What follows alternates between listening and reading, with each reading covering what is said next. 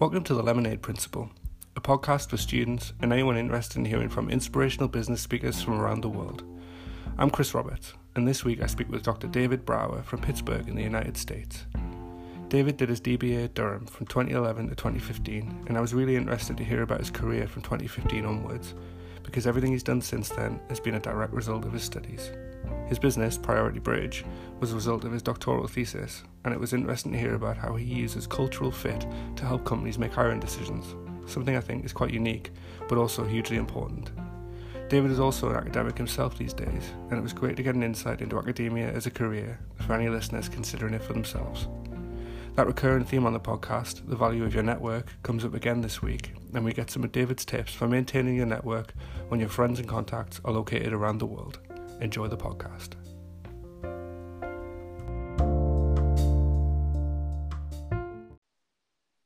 Hi everyone, welcome back to the podcast. My guest on the show this week is Dr. David Brauer. Hi Dave. Hi, how are you, Chris? I'm very well, thank you. And you? I'm well. Great. So why don't we get started? How about you tell us who you are and maybe give us a little bit of a brief introduction? Sure. My name is David Brauer, and I live in Pittsburgh, Pennsylvania in the United States. And I went to Durham University in the DBA program from 2011 to 2015. I am married and have two boys, Grant and Christian, who are 13 and 10. And these times right now are particularly challenging with homeschooling, but we're doing a good job balancing things. Yeah, it's a difficult time at the minute, isn't it? With people when you have families at home right now. Yes, everywhere. Yeah. All right, so why don't we go back? So you studied at Durham for your doctorate, 2011 to 2015. Why don't we talk a little bit about your time at Durham? Do you want to tell us a little bit about what the DBA involved, first of all? Sure. So I went to the University of Pittsburgh for my undergraduate education, and I graduated from the University of Pittsburgh in 1996. So it had been quite some time since I had been in school at all, but I had a very good mentor. Her name was Darlene Motley, and she was talking with me, and she said, I had been a guest speaker because I had been an entrepreneur. I had been a guest speaker. Darlene was a professor at Robert Morris University in Pittsburgh, and I was a guest speaker in some of her classes. And she said, my students really engaged with you. They really liked talking with you, and they learned a lot from you. Have you ever considered becoming a professor? And I said, no, I haven't, but I really did enjoy teaching the students, and I had a nice time engaging with them. And I was looking for something else more intellectually stimulating to get involved with. And she said, Dave, you should go to the best doctoral program, business doctoral program that you can get into, and you should look all over the world. And I thought, that's a really good idea, because all of my education had been based in the United States, and I had a very myopic view of the world. And so I thought it would be very good to expand my horizons and get a more global perspective. And the Durham DBA at the time also offered the Food and DBA, which I think just came back online recently. And that was particularly attractive to me because I like the idea of being able to study in China and get that perspective, and then come back to Durham and really finish up the dissertation part of that. So what attracted me to it was the global perspective, and my cohort was extremely diverse from a global perspective. I have friends from Austria and Bahrain and Hong Kong and Pakistan, and really it was really quite interesting. And I was the only American in the program, so it was nice not to be surrounded by the same views or points of view, I should say. So how did you find Durham as a city? Because obviously it's quite small, isn't it? Yes, it is quite small, but it's very attractive and kind of almost the idyllic setting that I would have thought. I had been to England as a younger man. My parents took me to England when I was young in the 80s, and I had been there in the 90s, but it was quite different perspective to go to the Northeast, of course, because I had done the London, the Wales, and all of those types of things, typical tourist things with my parents and family when I was younger. But it was quite interesting to be in Durham, and Durham's a lovely, lovely city, but the castle and the World Heritage Cathedral, and I quite enjoyed my time. I would usually stay out at St. Aidan's when I would come into town because of its proximity to the business school. I really liked that. But in the evenings, I would walk in across the bridge and look at the cathedral, and just lovely place to be. Yeah. Okay, well, going back to the program itself, can you maybe talk us through? I know it's quite a long program, isn't it? Can you talk us through what that involved and maybe any standout moments that you had? Yeah, so the first five modules were held at Fudan University in Shanghai, and it's funny now, but at the time, I had never gone to Asia at all, and so I guess I was a bit nervous to go. Naively, I shouldn't. There was nothing to be nervous about in retrospect, but I was. And when I got there, everybody was so welcoming, and the first person I met was Sarah Chow, the director of the program, and she was just so welcoming and kind. And then I met Mike Nicholson, and one of the first people I met was Larry Lee from my cohort, who is now one of my best friends, and he also is a graduate of the program. And so I found it quite welcoming, and just very opening. So it relaxed me right away.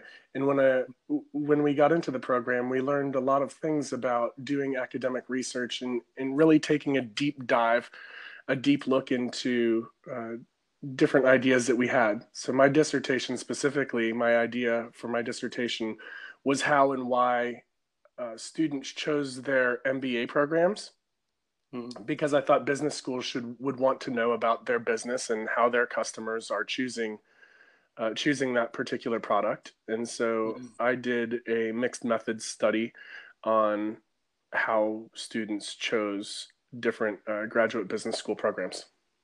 Okay, that sounds really interesting. Maybe you could tell us a little bit about that. Sure. So that ended up being really based in consumer behavior theory and decision science, and took a broad perspective looking at organizational ecology, or the life cycle of businesses at the time.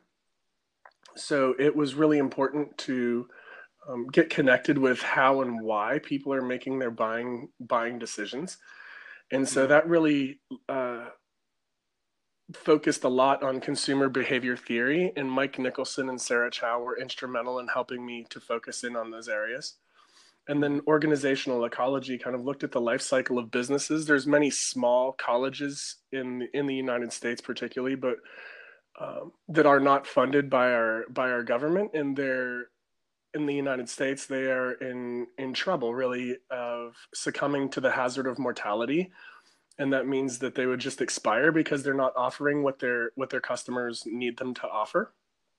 Times have changed, and they keep offering the same thing, so they're doing the right thing for too long, really. And that kind of takes a good deep look into organizational ecology. And Laszlo Polos was instrumental in helping me to be able to look at that material in a deep dive. And then the decision science aspect came into it, which is what kind of led to the business that I'm currently in. Mm. And when I was doing my research, so I did qualitative study, which where we interviewed people who were in MBA programs and asked them why they chose the programs they chose, and we developed some criteria. I developed some criteria about why they chose that program, and then that led to a quantitative survey. And so I developed a survey using SurveyMonkey, and I using the Likert scale, the standard 1 to 10. You know, how much did you like this meal? 1 to 10. How Mm. much do you like this? 1 to 10. And it occurred to me, as you're in a doctoral program, it really makes you question and look at everything quite a bit differently. I would say the doctoral program teaches you to think differently.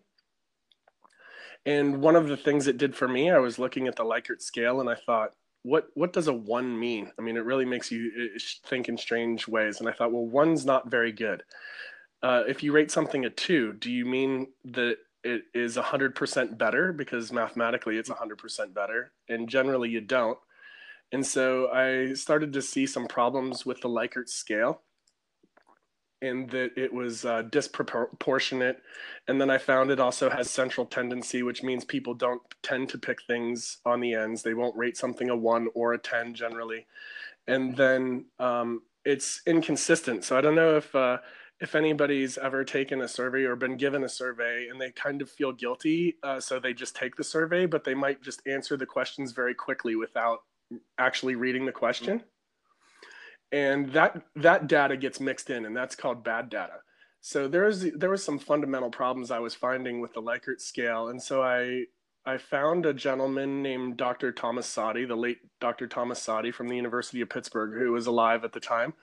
And he became a great mentor to me and helped me to develop a better system of surveying and assessing people's answers utilizing comparative judgment.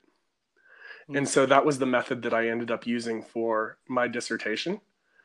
And then that has led to a company that I've currently founded called Priority Bridge. Yes, I mean, I'm interested in your company. So why don't we move on to that now? Because I know there's a bit of a lasting impact from your DBA there. Can you tell us a little bit about what your company is and what you do? Sure. So Priority Bridge utilizes the comparative judgment that I developed during my doctoral thesis. And really the premise of it is, if you've ever taken a job at an organization or been on a hiring committee for an organization, sometimes you get the resumes of the person and you read the resume and the resume seems great and they're qualified. Of course, most people will make their resume match what the job description is. So that should be a pretty good fit. And then the person will come in for an interview and they'll do a really good job interviewing. And you think, wow, that's the person we want to hire. And then they show up to the job and they're not a very good fit. And we at Priority Bridge believe that's because it's not a good cultural fit, meaning that what you thought the job was and what the candidate thought the job was not aligned.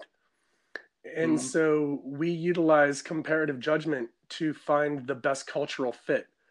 So when we start the process, the hiring team will take the Priority Bridge assessment, which will baseline the culture of that particular job within an organization. And then we give that same assessment to the potential candidates. And the candidates, then the Priority Bridge will show which candidate is best aligned with the hiring committee or the culture of that organization. So we can actually quantify cultural fit. So that's really interesting. So, I mean, culture and workplace culture is something I'm really interested in personally. So how important would you say this cultural fit is to an organization? I would say it's ultimately really one of the main driving success factors of an organization. If you don't have the right culture and consumer focus and really have the best interests of doing the right thing all the time for your customers and focusing on what their needs are and how to best, most efficiently find great solutions that will help your customers achieve their goals, then ultimately an organization will fail. And I believe that this is also true of the people that work within an organization. So you need to be properly aligned within your organization. That doesn't mean that you all need to think the same thing, but it does mean that you all have the same end goal in mind and that you're all working toward the same end goal of helping the organization succeed by helping your customers succeed. And it's interesting, isn't it? Obviously, part of this podcast is that it's aimed at students in the classroom a lot of the time, and this can be flipped on its head too. That students now should be looking for organizations that are a good cultural fit for them, as well as the other way around. Absolutely, I think this is true. Even before you get to the uni, you should be looking at a university that will help you to achieve your goals. And even within that, you should be looking for professors and people who can help connect you with others that will help you reach your end goals. So if you have a job goal or a company in mind, you should be looking for people who've either worked in that industry or with the people whom you hope to work for and with. And you should always be trying to align and realign your end goals with the path that you're on. And so that's really what the Priority Bridge does, is tries to align the candidates with the goals of the organization. And so with the students at Durham, I would suggest for their long-term goals, they should look at those things as well and how to best align their outcome, their ideal outcome, with the path on how to get there, and the people who can help them get there. Mm-hmm. I should say as well, you've mentioned Larry Lee already. Yes. I should say Larry, it's one and the same Larry Lee, who was on the very first episode of this podcast. And I should say a big thank you to Larry as well for introducing me to you, to leading on to this episode here. It was a very different situation for Larry, wasn't it? In that his company existed prior to joining the DBA program, whereas your companies almost came out of the DBA program later on from the research that you did. Do you think it's a bit of a different experience in that sense? I don't know. I think a lot of the DBA program and coming to Durham and focusing and meeting the professors, I think that really a lot of that is about self-growth. And so, yes, he has and had a successful company before coming to the Durham DBA program, but I believe a lot of what he was doing was about self-growth and learning more, and that really was a lot of the reason that I came too. I didn't come with the intention of founding a company out of my dissertation. Actually, I just came with the idea of self-growth and seeing where the path may lead me.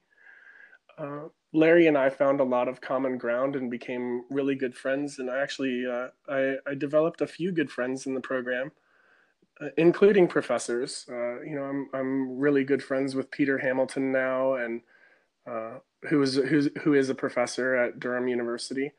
I'm good friends with Birgit Brauer, who was in my program, and she lives in Austria.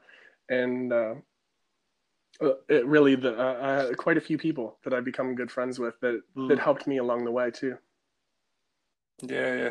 I mean, this is one of the things that's been coming up regularly on the podcast, that people have really built networks through their programs of studies. I mean, how would you say your network's expanded? Would you say it's crucial to what's happened since your studies?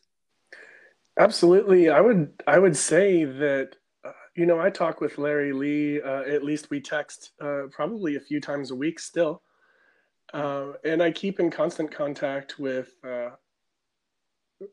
pretty regular contact with Peter Hamilton and Birgit, and actually Genya Aldarazi from Bahrain, and I talk with quite often, I guess, Fareed Zafar from Pakistan. And so really the network of people whom I engage with on a regular basis now are mostly from my cohort. And I really found a lot in common with many of the people in my cohort, and that time was very special, and I've carried that forward with me, and really hope to work in business with them moving forward. Many of them I would love to work with and have business partnerships with. Yeah, I mean, I've kind of got two questions as well off the back of that. How is it, in a practical sense, how do you stay in touch with people? Obviously, the group is spread right around the world. And also, have you got any advice for people listening to this on maintaining their network once they've kind of finished their studies and moved, as you say, all around the world? Yeah, we're quite fortunate these days with having text and email capability, and also the social media, LinkedIn particularly. That's the only channel that I use is LinkedIn.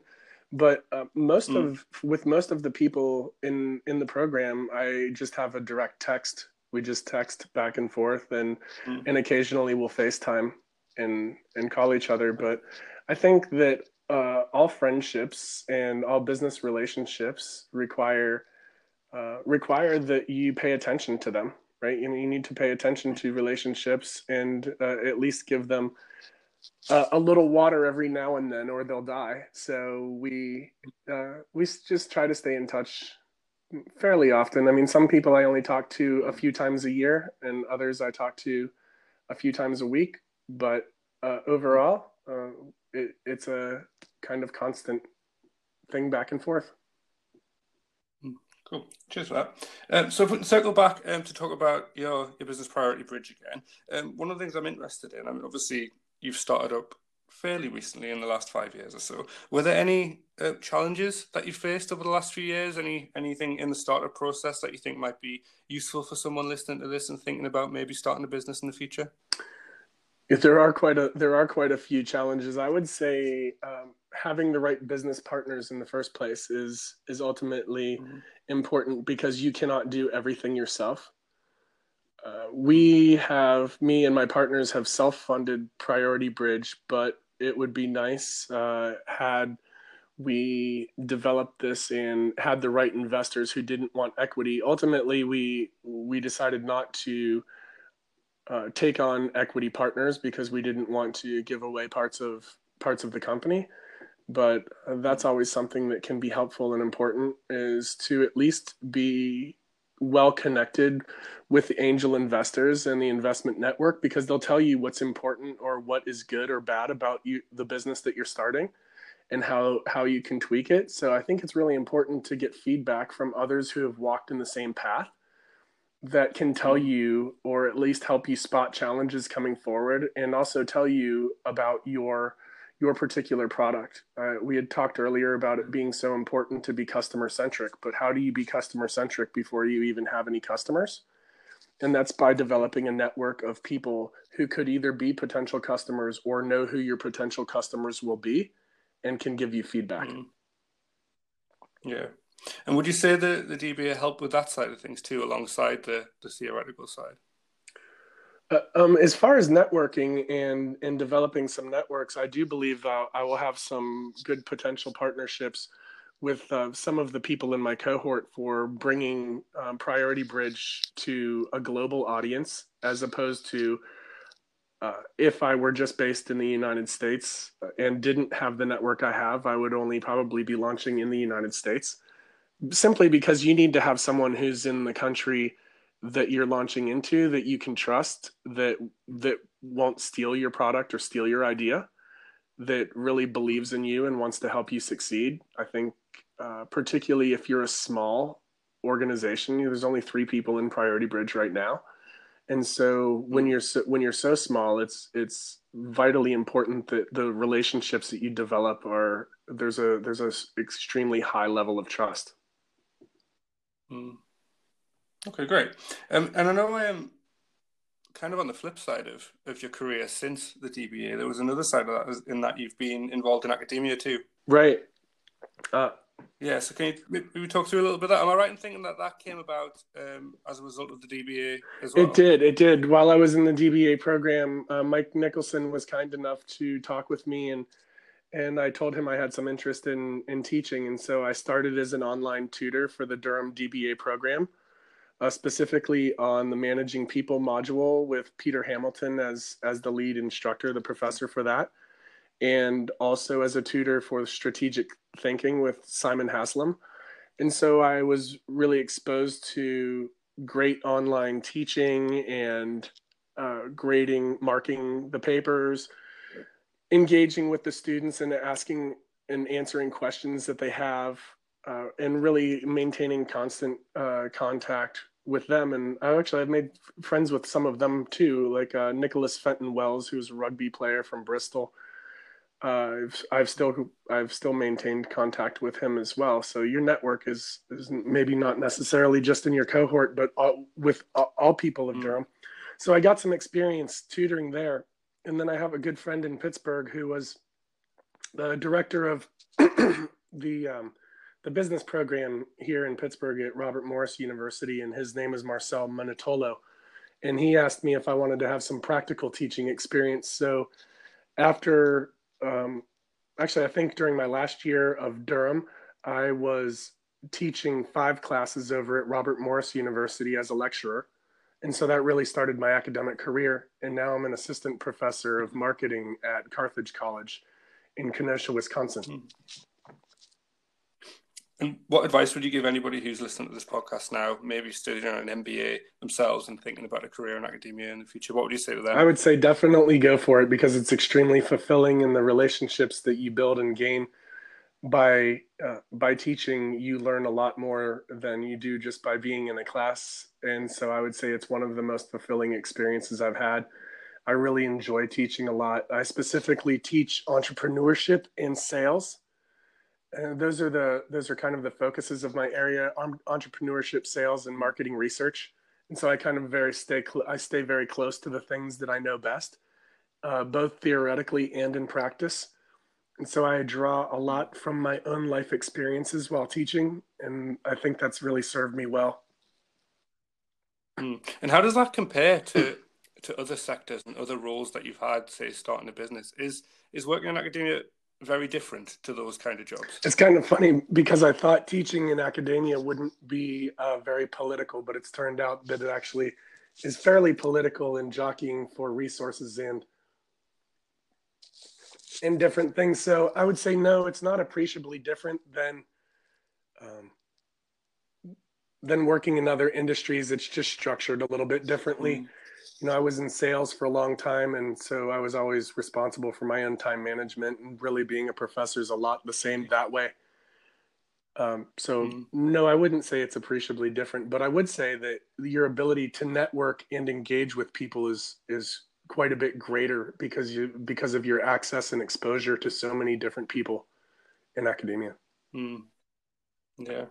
One of the things I'm really interested in, it sounds like you're kind of the typical success story for a university looking to find one of their alumni to tell their story, really, and that everything you've done since your time at Durham really has came from that time. So whether it's starting a business and using your thesis to fall back on for that, or going in academia, why do you think that is? Do you think it was down to taking opportunities? So I was a little bit older when I started the DBA program. I was 38, and so in my undergraduate experience, I had definitely not taken advantage of every opportunity that I possibly could have, and I won't say that I regretted it, but I guess I wish I would have taken advantage of more of the opportunities that the school had to offer. And so when I came to Durham and there was a possibility of doing some online tutoring, I did that. I also took advantage of several side trips that were available. For example, Larry Lee invited me to come to Hong Kong when we were in Shanghai, and I just said yes instead of thinking of reasons why I couldn't do something. I thought of reasons why I could do things, and I took advantage of really every opportunity I possibly had. Also, I came to Durham quite a bit more than I was really required to come because I wanted to feel engaged in the community at Durham. And so I took extra classes that the school offers sometimes online. So one of the things was it had been a long time since I was in school. And so I had to really improve my skills in data analytics. And so there was a course offered at the library for a week on data analytics that I took so that I could refresh my skills in those areas. And yeah, I think it's really important that when you engage in these things that you take advantage of every opportunity that's presented to you, or at least as many as you can. And something else that was quite amazing, I would say, or extraordinary about my time at Durham was while and after I was at Durham, I was invited to and went to a party at the House of Lords, and that was pretty amazing. And then when I was back here in the United States, I was invited to a dinner with Sir Kim DeRoe, who was the ambassador to the United States at the embassy in Washington, D.C. And those were things that I definitely would not probably have experienced in the normal course of my life. So Durham really, really extremely much so opened up my world to some different things. That sounds awesome. It sounds like some great experiences. Pretty fascinating and extraordinary experiences, I would say. Yeah. So one question I always ask guests on the show, what advice would you have for students sitting in the classroom now? Obviously, we can't be physically in the classroom, but anyone who's considering their next steps, we're over halfway through the program at this point in time, and we have people considering what to do next. What advice would you give them? I would say pick a target. These targets don't have to remain static. If you head in a direction and realize halfway there that that's not what you want to do, that you want to change your mind, it's okay to change your mind and focus on a different goal. But always make sure you're bouncing these ideas off of your network and the people that you've connected with and other people that have walked this path before, and really try and stay focused on your goal and the things and tools and different people that can help you achieve those goals. Listen, I want to say a really big thank you for joining me. I know it's always difficult trying to coordinate time zones, so I really appreciate you taking the time to join me. Thank you, Chris. I've appreciated talking with you. It's been a nice time. Great. Dr. David Brauer. Cheers. Thank you.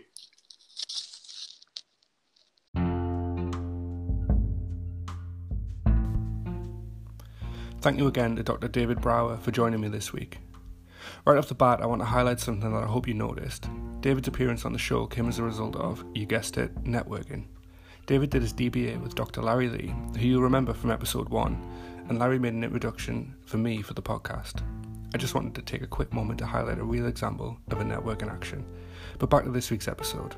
I really enjoyed speaking to David about the DBA and his career since. He comes across as someone who really cares about his work, whether it's supporting students on the academic side or helping a company recruit based on cultural fit, which, as David says, is something that's crucial for the success of a company in the long term. David's simple advice to nurture your network is really important because it's easy to forget if you don't look after it, and in this case, all it takes is an occasional text or LinkedIn message. It's really easy for it to fall away, and I hope this is something that can be taken away from the conversation this week. The advice to focus on your goal, but understand that this doesn't need to remain static, was great too, and the concept of aligning and realigning is important in a world that's changing as quickly as it is these days. As always, thank you for listening to the podcast, and if you enjoyed this week's episode, don't forget to subscribe and share.